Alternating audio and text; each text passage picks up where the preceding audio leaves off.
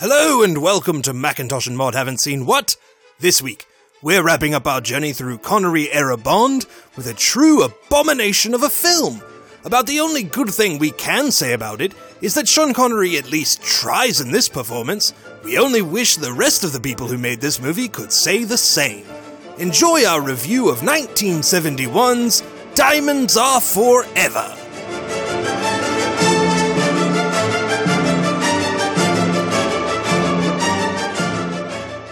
Hey everybody, this is David, aka Macintosh. And I'm Diana, aka Mod. And welcome again to Macintosh and Mod Haven't Seen What? The podcast where we make each other watch movies we haven't seen before.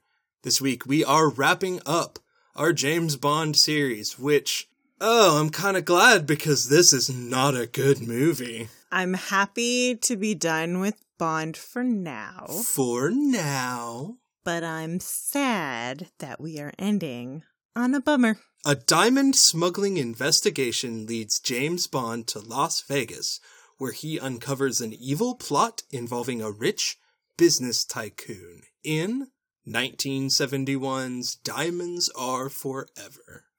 This movie is pointless. So we ended Sean Connery with You Only Live Twice. Right.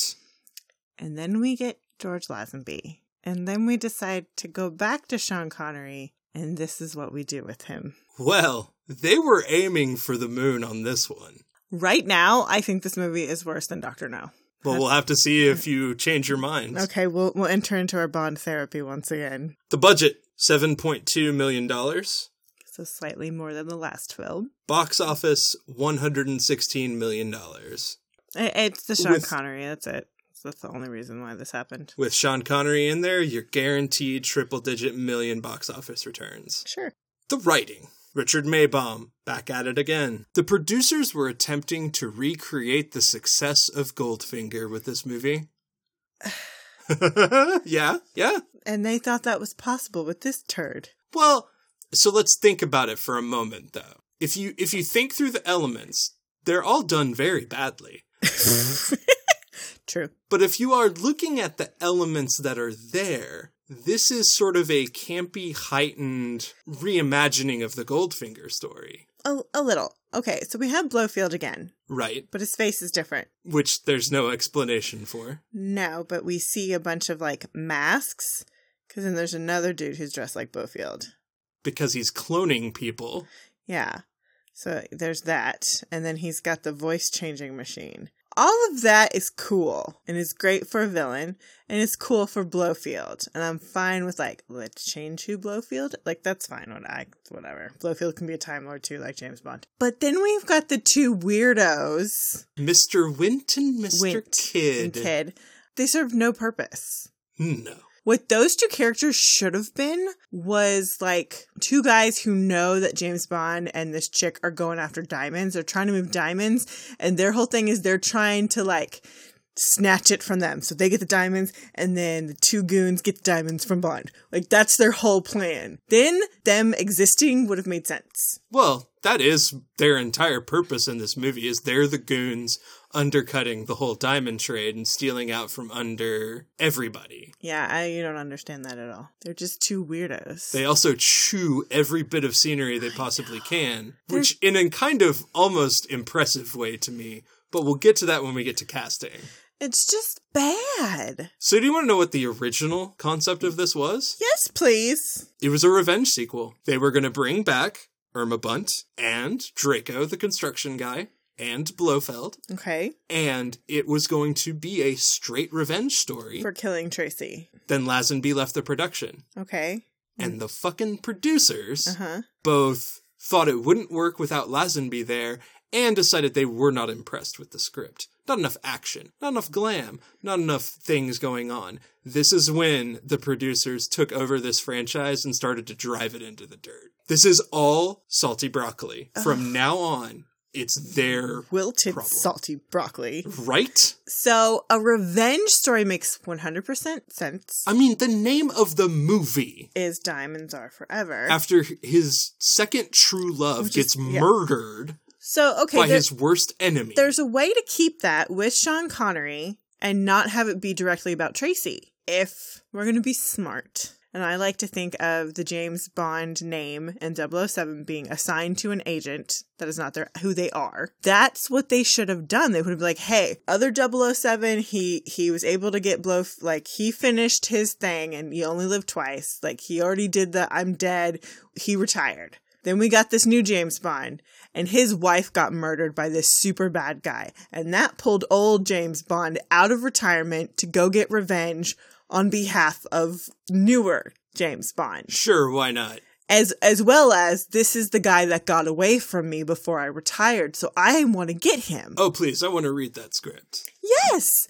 That's a way to have, to get all of those feelings, acknowledge the fact that you had another guy for a movie. You still get to have those jokes. I mean, I love that joke. It was like, we do still operate when you're not here. That's hilarious. And then again, it's a wonderful wink and a nod to the audience.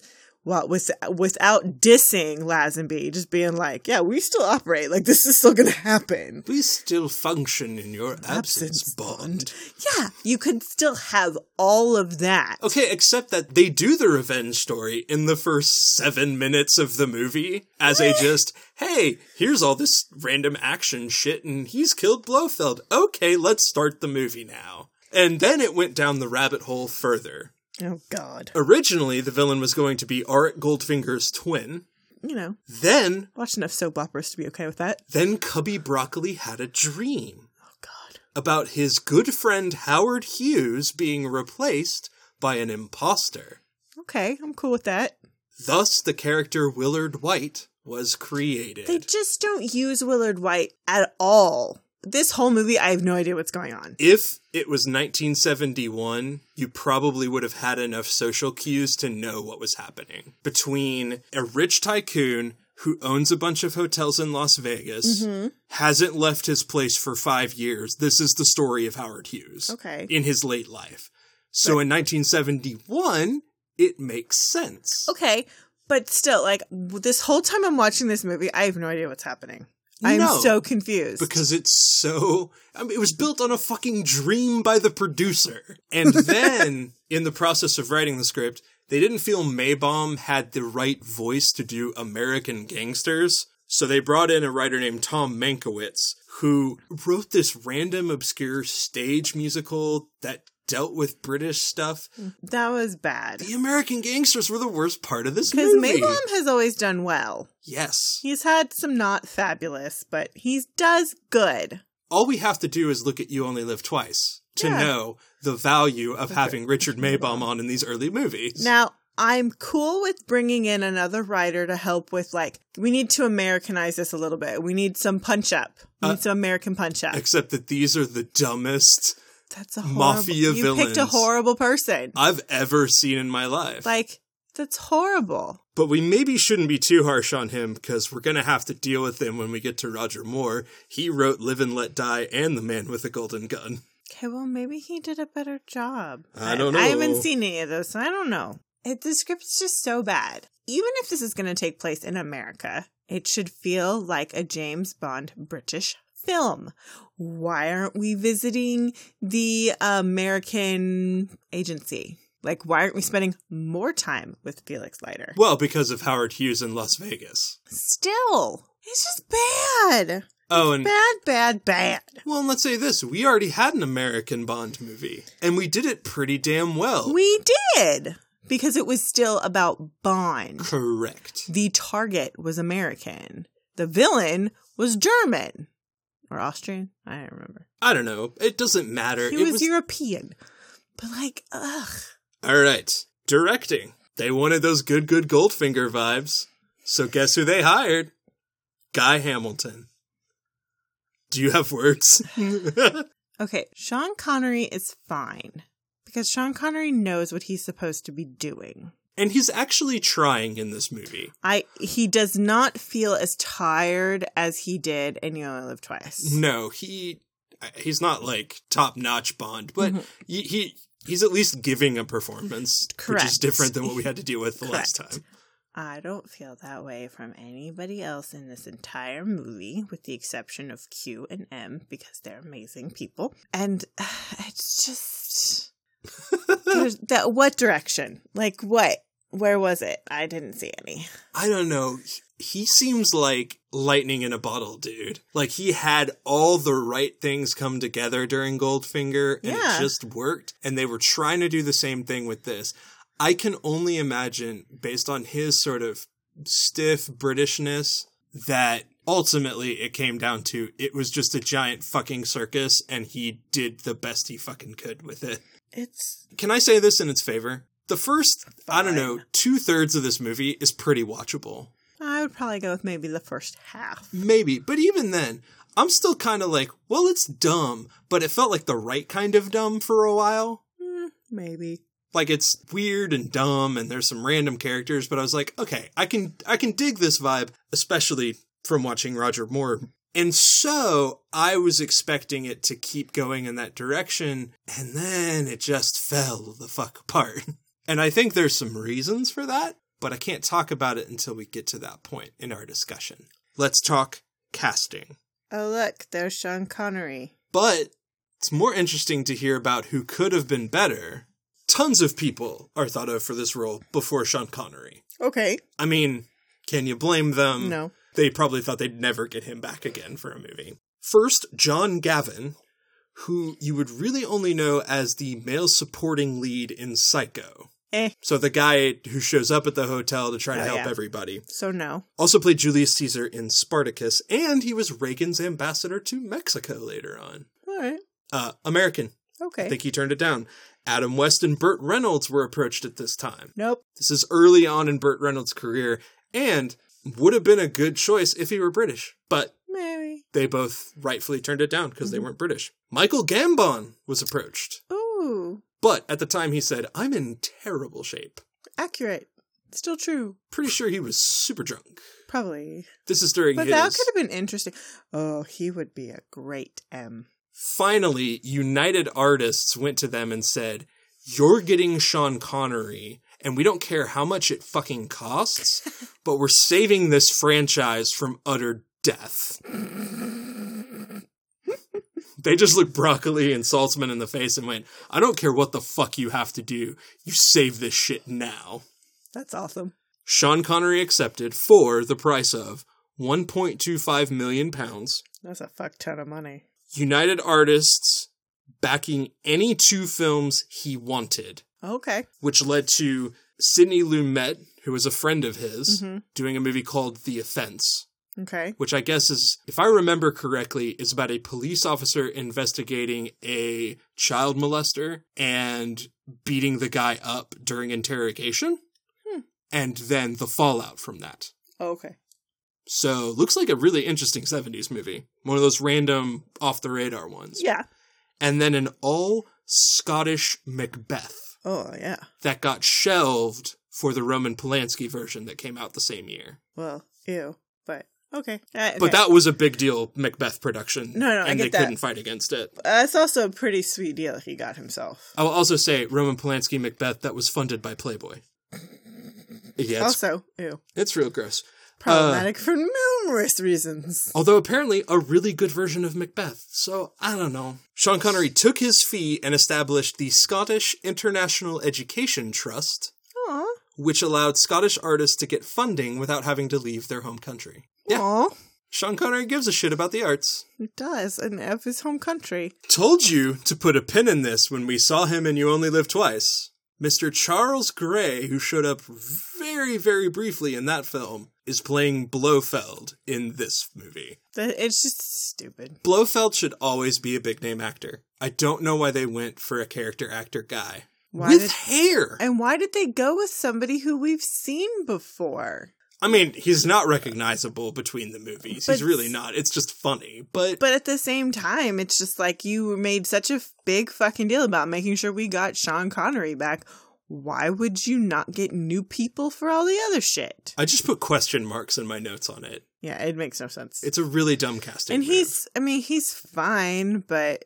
He's not great. He's not what Blofeld should be. And here's the thing. It's not his fault. He's written horribly. So it's not the actor's fault. But here's the thing. If Telly Savalas were there, it better. Probably still would have been good. It would have been better.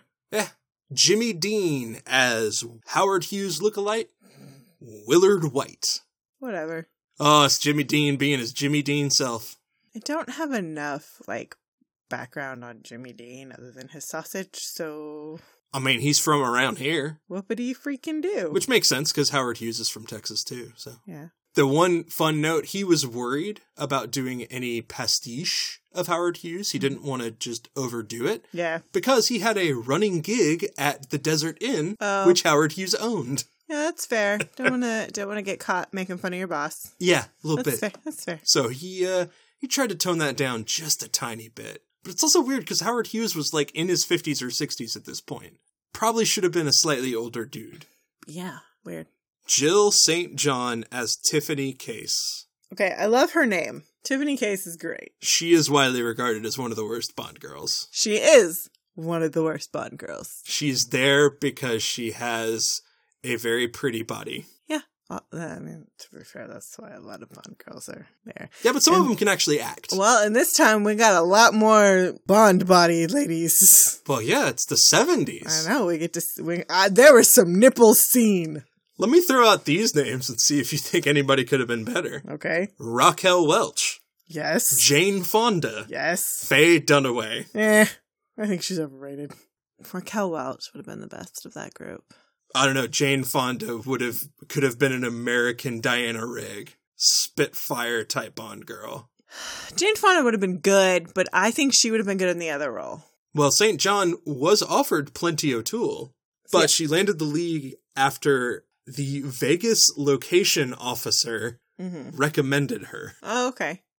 Yeah, I think the Plenty O'Toole would have been good for Jane Fonda, and Raquel Welch should have played Tiffany Case. Anyway. That could have been cool. I would have liked to see those two against each other. Jill St. John does get the accolade of first American Bond girl. So, Whoopity-doo. good for her. Whoopie freaking do. You can be right up there with Denise Richards. It's horrible. Lana Wood as Plenty O'Toole. This is Natalie Wood's younger sister. Okay. By like 8 years or something. Her fate, and similar to Natalie's actual fate. Oh yeah, they drowned in a pool. Well, no, Natalie drowned in a harbor, but Oh yeah. still. Potato. Mr. Kidd. Now, the only reason I'm going to mention Mr. Kidd and Mr. Wint is they are played by interesting people in their own rights. Yeah, okay. Mr. Kidd is played by a gentleman named Putter Smith. Okay. Putter Smith is a very famous jazz bassist. He played with like fucking tons of people, including Thelonious Monk. Wow. Who he was playing with the cream of the crop and doing session work for like the Beach Boys. So he and was people hot like shit. that. Yeah, he was a damn good bassist. He was playing with Thelonious Monk at an LA jazz club when Guy Hamilton saw him and decided that he should be Mr. Kidd. I'm okay with that. Given the size of the role, And it was his cool look. for it to be this random dude. It was all his look. Yeah. It was the Oh, that's it was cool. the That's floppy fine. hair, the round glasses. He was just like, he had a look that worked perfectly. Mm-hmm. I guess Guy Hamilton thought that was going to be fine. This is the guy who found Odd Job, so who knows, right? He did nothing wrong. He's fine. It is not his fault that his character sucks. Okay, I did really like it when his arms caught on fire. That was funny. Oh, the flaming shish kebab? Yeah, those that's were pretty funny. good. Those are funny. And then a man who I'm honestly kind of impressed at his performance in this film. Mm-hmm. Bruce Glover as Mr. Wint. And why would we know who Bruce Glover is? Oh, that's because that is Crispin Glover's father. Fuck. Crispin Glover is a weird motherfucker. His dad's a weirder motherfucker. Do we know that for a fact? Because they both look creepy as fuck. He's talked about his dad. Oh, what's wrong with his dad? Just, they're weird. Yes. Now, I will say this, is they have the same predisposition. His dad is probably just, I give him the edge on weirdness only because he was dealing with all these character actors through the 60s, 70s, 80s, and 90s. Bruce Glover is still alive and performing in films. Weird. But was around like that last age of old Hollywood in the studio system. So he knows even weirder motherfuckers than these two. I like him with Potter Smith. Them as a team is great. Here's what I admire about him. It's what I admire about Crispin Glover, is that they latch on to a character and commit 9,000%. True. And Very I much so. love it. It's why I'm like, this writing is terrible. They but were wasted. They were wasted. It would almost have been better if they had been the real villains, but this whole time in the movie, we think that they're just these bumbling buffoons. Oh, yeah. But they're like Logan Lucky. They could have been the hillbilly heist guys. Well, they should have been, like, Blofeld's right-hand men. This henchmen that we don't know are their actual henchmen. Exactly. That would have been cool. And then probably Blofeld kills them and not. They should be part of Spectre and not just these two buffoons. Cool.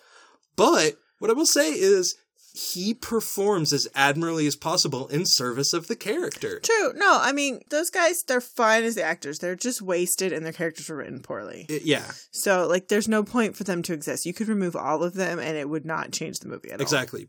Gadgets! Because we actually get some this time.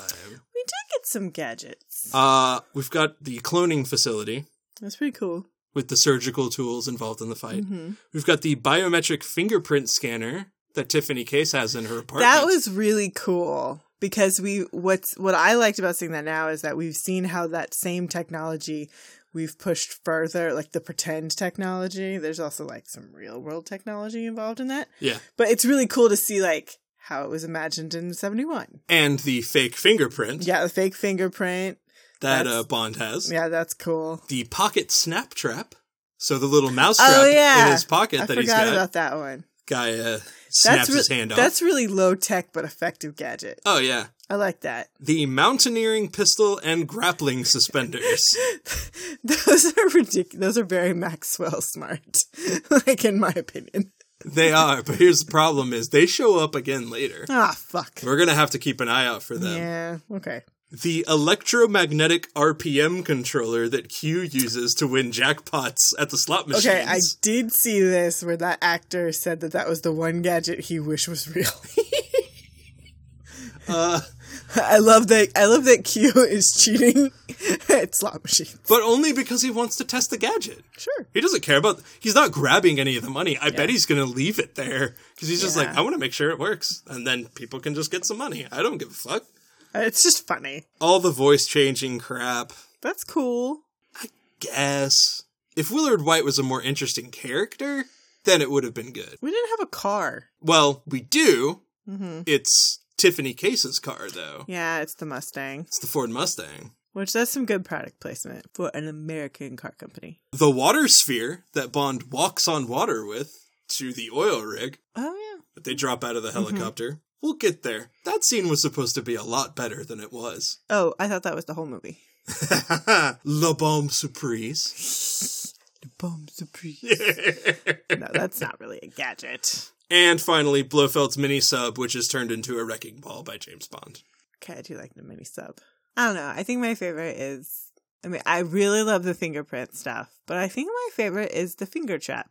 I'm going with the RPM controller. It's just such a good moment. It's a great moment of the film. I just like how the finger trap is low tech, but effective. Yep. And I like those kind of gadgets because when you see those, you can think, oh, that could exist in like real life. Like a person could actually use that. Well, so could an electromagnetic RPM controller. But no. No. All right, music. Ladies and gentlemen, Shirley Bassey is back. Diamonds are forever. Hold one up and then caress it. Touch it, stroke it and undress it. I can see every part, nothing hides in the heart to hurt me. I don't need love. Man, they were trying to recreate that magic from Goldfinger. They did an okay job. This song's still good. It is a good song. It funky breaks down halfway through and gets real bassy. It's not anything extra special, though. This is what we've come to know as a standard Bond theme. John Barry revealed his instructions later to Shirley Bassey while she was singing. Imagine you are singing about a penis. Huh? Let me reread some of these lyrics to you in the proper context. Oh, okay. So now that I'm thinking about penis. Diamonds are forever. They are all I need to please me. They can stimulate and tease me. They won't leave in the night. I no fear they might desert me. Diamonds are forever. Hold one up and then caress it. Touch it, stroke it, and undress it. I can see every part. Nothing hides in the heart to hurt me. Diamonds are forever, sparkling around my little finger. Unlike men, the diamonds linger. Men are mere mortals who are not worth going to your grave for. Okay, like now it's like you're verbally assaulting me. Right? Because now I'm thinking about diamond penises. And I need to find the sex toy of that now. Just for my own edification. The lyrics are very suggestive. Oh, they're not suggestive at all. Oh man, and caught up with the dime. Ugh, this is a bad song now. Of the sparkling diamonds? Yeah. Oh no, it's bad. It's bad. Because now there's all the connotations of like diamonds. Women get diamonds when they get married. So now you have to say, Oh boy. Gross. Ew. Trivia. All of the filming in Las Vegas were at hotels owned by Howard Hughes, because who doesn't Albert Broccoli Jr. know? For fuck's sake. Howard Hughes? Alright, whatever. Who apparently owned half of Las Vegas at this point. That's cool. Hughes used his clout to get the police to shut down all the streets so they could do all the car chases and shit like that. Oh, that's cool. That's the only way they got those streets shut down. That's nice. They knew the man who could do it all. Cha-ching. Just like Willard White did in the movie. Oh my god! The cinematographers didn't need any other lighting for Las Vegas because the neon was so bright. Mm-hmm. I believe that. Sean Connery enjoyed himself in Las Vegas. Mm-hmm, because he was single. Quote, I didn't get any sleep at all. We shot every night. I caught all the shows and played golf all day. On the weekend I collapsed. Boy, did I collapse. Like a skull with legs. Yeah, he had just gotten, like, divorced. Uh-huh. So he was single and ready to mingle. He played slot machines and once delayed a scene because he was collecting his winnings. While shooting in Las Vegas, Connery dated Lana Wood. Didn't he also date Jill St. John? Not according to my research, but I wouldn't be shocked. Okay, I bet he slept with every woman who was available and willing on set. My understanding is that those two women hated each other because he was dating both of them. Which is, like, let's be clear. That's a very James Bond move. I'm not shocked at all. Yeah. The Moon Car, which is the dumbest fucking thing I've ever seen. It's ridiculous. It makes sense in context of Howard Hughes was interested in aviation, and aeronautics, and so the moon car being there, which is fine. And originally it was modeled off the actual moon vehicle. Mm-hmm. And then the producers decided that wasn't outrageous enough. So they put fucking robot arms on it and lifted it up like 10 feet off the ground. Yeah, no. Robbie the Robot Arms just flailing around as he's driving through the fucking desert. Robbie the Robot Arms. No, that's bad. This is when I realized the producers fucked this movie. Oh, okay. They ruined this movie. This has almost nothing to do with the writing, in the sense that had they just let Richard Maybaum write a script, would have been a fine story. But they didn't do that. They kept interfering and saying, it's not big enough, it's not glitzy enough. They were too scared after Lazenby. They were freaked out. Well, except apparently people loved it, so I don't know. Well, people are just fucking stupid. People will pay money for, somebody pooping on a brick wall, I guess. I don't know. We have seen all the Jackasses in theaters. Oh, it's so fun. So there's that. But those are funny. This is not. No, it's really not. The car chase in Vegas used an arrangement with Ford to have all the vehicles crashing. Okay. Their only demand was that they show the Mach 1, the Mach 1 Mustang, which is Tiffany Case's car. Sure. But by showing that off, they could crash however many fucking Fords they wanted to. Yep, that's pretty standard car contract for movies. And when he ramps over the cars, they had already crashed like 2 or 3 different cars doing it. Stunt drivers couldn't do it. So they put in a call to the guy who did the high-speed chase on the streets of San Francisco in Bullitt, Bill Hickman. Bill Hickman drove for hours to get to that set, saw the ramp, lined it up, did it in one take. Walked off the set, got his money. I hope it was a big pile. That's what stuntmen fucking do. Stuntmen are so underappreciated, especially when they're really good. Stunt drivers. All the people who do that shit are amazing.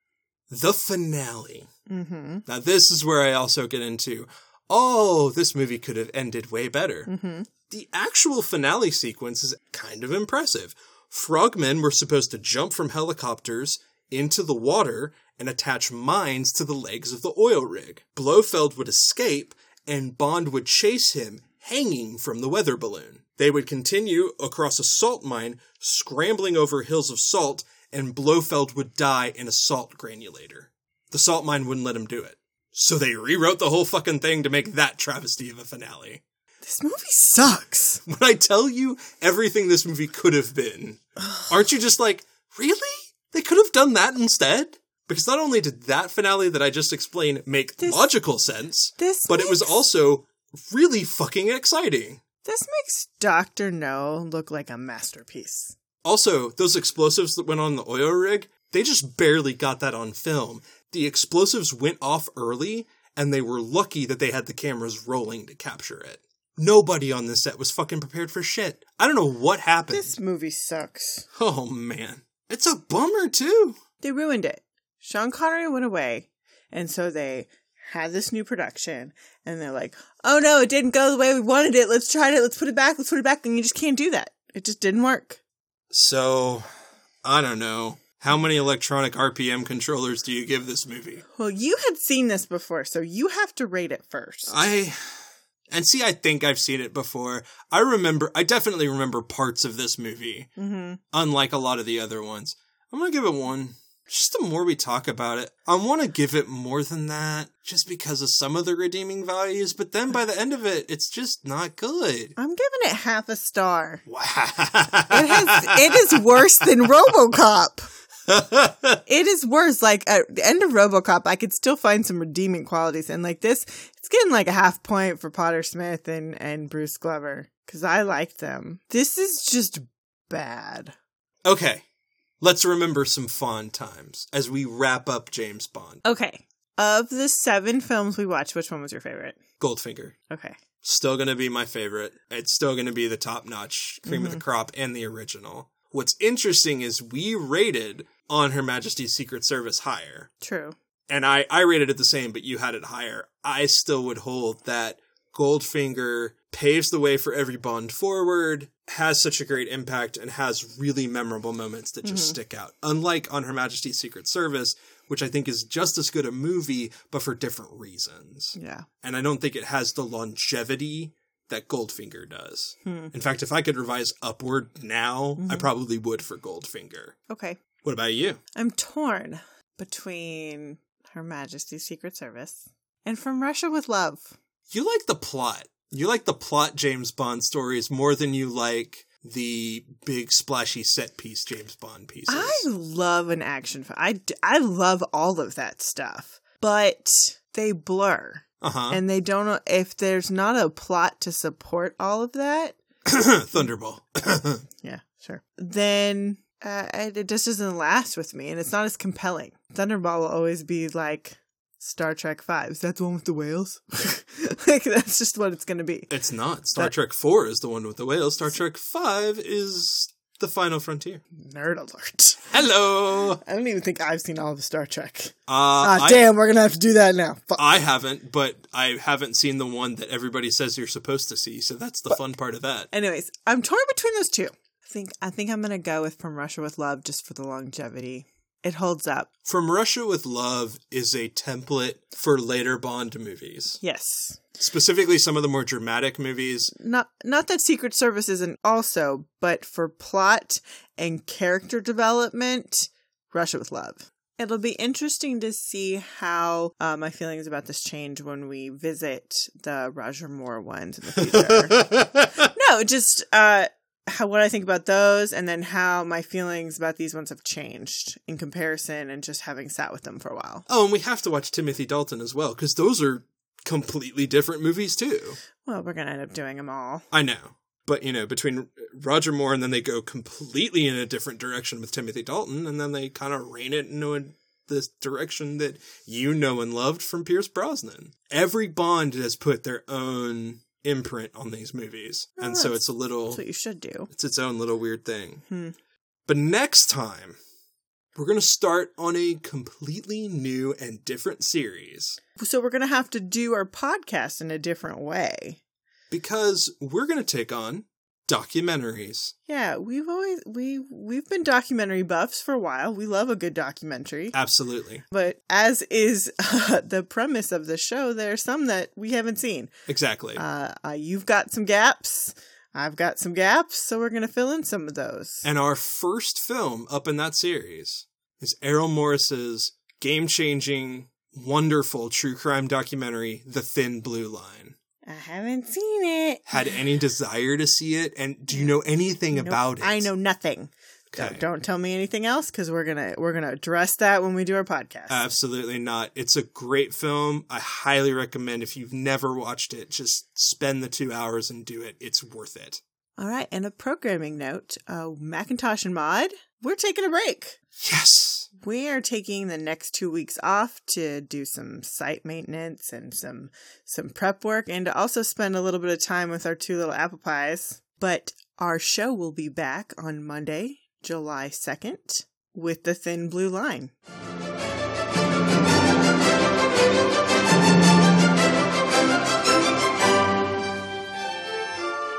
All right, we went and saw Ocean's 8 this week. Debbie Ocean gathers an all-female crew to attempt an impossible heist at New York City's yearly Met Gala. It was fun. I enjoyed it. Perfect cast. Cast is great. I enjoy the cast a lot. The heist is great. I like the idea of the heist. There's just stuff in here that I don't want to spoil it. They did some things that felt like, yeah, because this is a girl movie, we have to do that I didn't like, and I thought there was a way they had a character that was male that they should have made a female, and it would have worked better. I mean, I don't even think it's that. My biggest problem with this movie is that it has none of the crispness and tautness that the other Ocean's movies have. I don't agree with that at all. It didn't feel that way. It felt very loose and not as fast-paced and entertaining. I think some of the reveal should have come later. Like some of the stuff that we don't realize that's going on, like that's going on in a lot of the other Ocean's movies, like, oh, we have to put on this big show, and then they tell us after the fact what was really going on. We got some of that, but not a lot. There should have been some more of that. It doesn't help that I feel like the actors were mumbling their way through the movie a little bit, and I couldn't understand half of what was going on with Cate Blanchett. I really couldn't. I couldn't understand her. I know that that's something that happens in Ocean's 11, and I've gotten used to probably watching it with subtitles, so maybe that's my problem there. But I really did have a hard time kind of understanding the jokes in between the plot setups.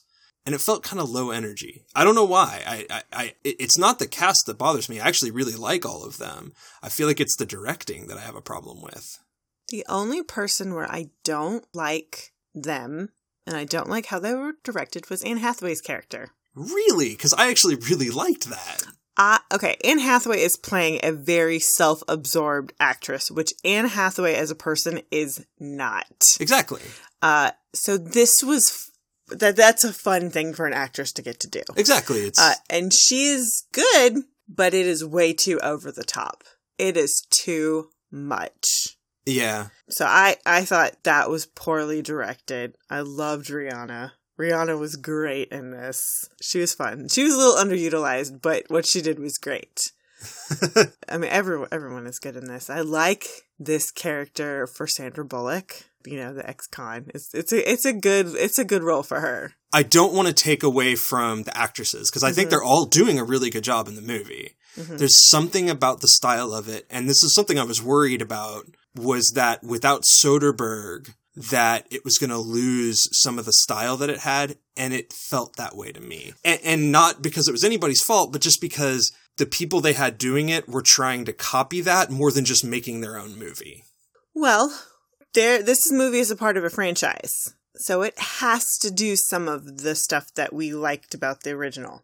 True. My thing is that each of the Ocean's movies, the first movie is a very American 70s heist movie. The second one is a European style heist movie. And Which the third, most people hate. but I really like that one specifically because of that style, because I got where he was going with it. And then 13, which I didn't like as much, is kind of more of an 80s darker gritty vibe. Yeah, it's a revenge heist. So what I wished is that they would have gotten a new idea and a flavor to take with it. And I felt like they just didn't do that. That's where I feel like I think if the male character had been a woman, it would have been better. Possibly. I think that would have made it less standard female trope. But I feel like most of the reviews, particularly the ones from men, are that it's not Ocean's 11, it's a cheap knockoff with all women. And I want to be very careful not to say that, because I don't feel that way at all. I don't think it's a cheap knockoff. I don't think this movie is perfect. I think it could have used a little more punch-up. I didn't get as much humor as I enjoyed from the other portion of the franchise. Yeah, that's part of it for me, too. I feel like, you want to know who they should have brought in sooner in the movie? Who? James Corden. Yes. His character is a wonderful little button. He should have been in more of the movie. Exactly. That whole thing should have happened sooner. But it's a fun movie. I'm going to watch it a bunch later, again, when it comes out on, whatever streaming service. I'll watch it over and over again like I did the other ones. It's fun. And, the fashion and the costumes are cool too. I mean, they're pretty. It's the Met Gala, so that's fun. I do think I'll come to appreciate it more over time. And wholeheartedly, maybe it's just because I had a hard time understanding what they were saying, and maybe with subtitles, I'll catch more jokes and like it the second time around. So I don't know. There's something about it that caught me off guard, and I don't know why. On the other hand, go see it. Buy your popcorn, because it is worth just the fun movie watching experience. It's a very enjoyable film. Exactly. I'll agree with that. All right, until next time. Bye, guys.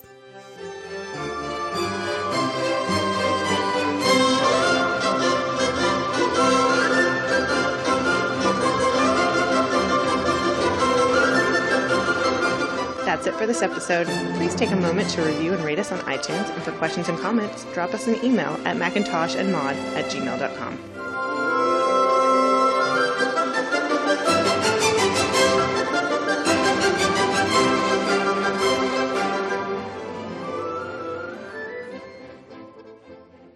The Vegas filming at hotels. It's not picking up on the mic. It's distracting me.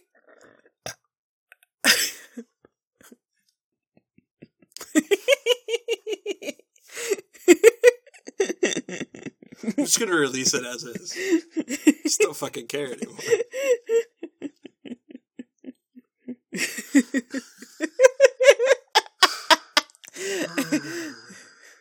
We can do this. We can finish this.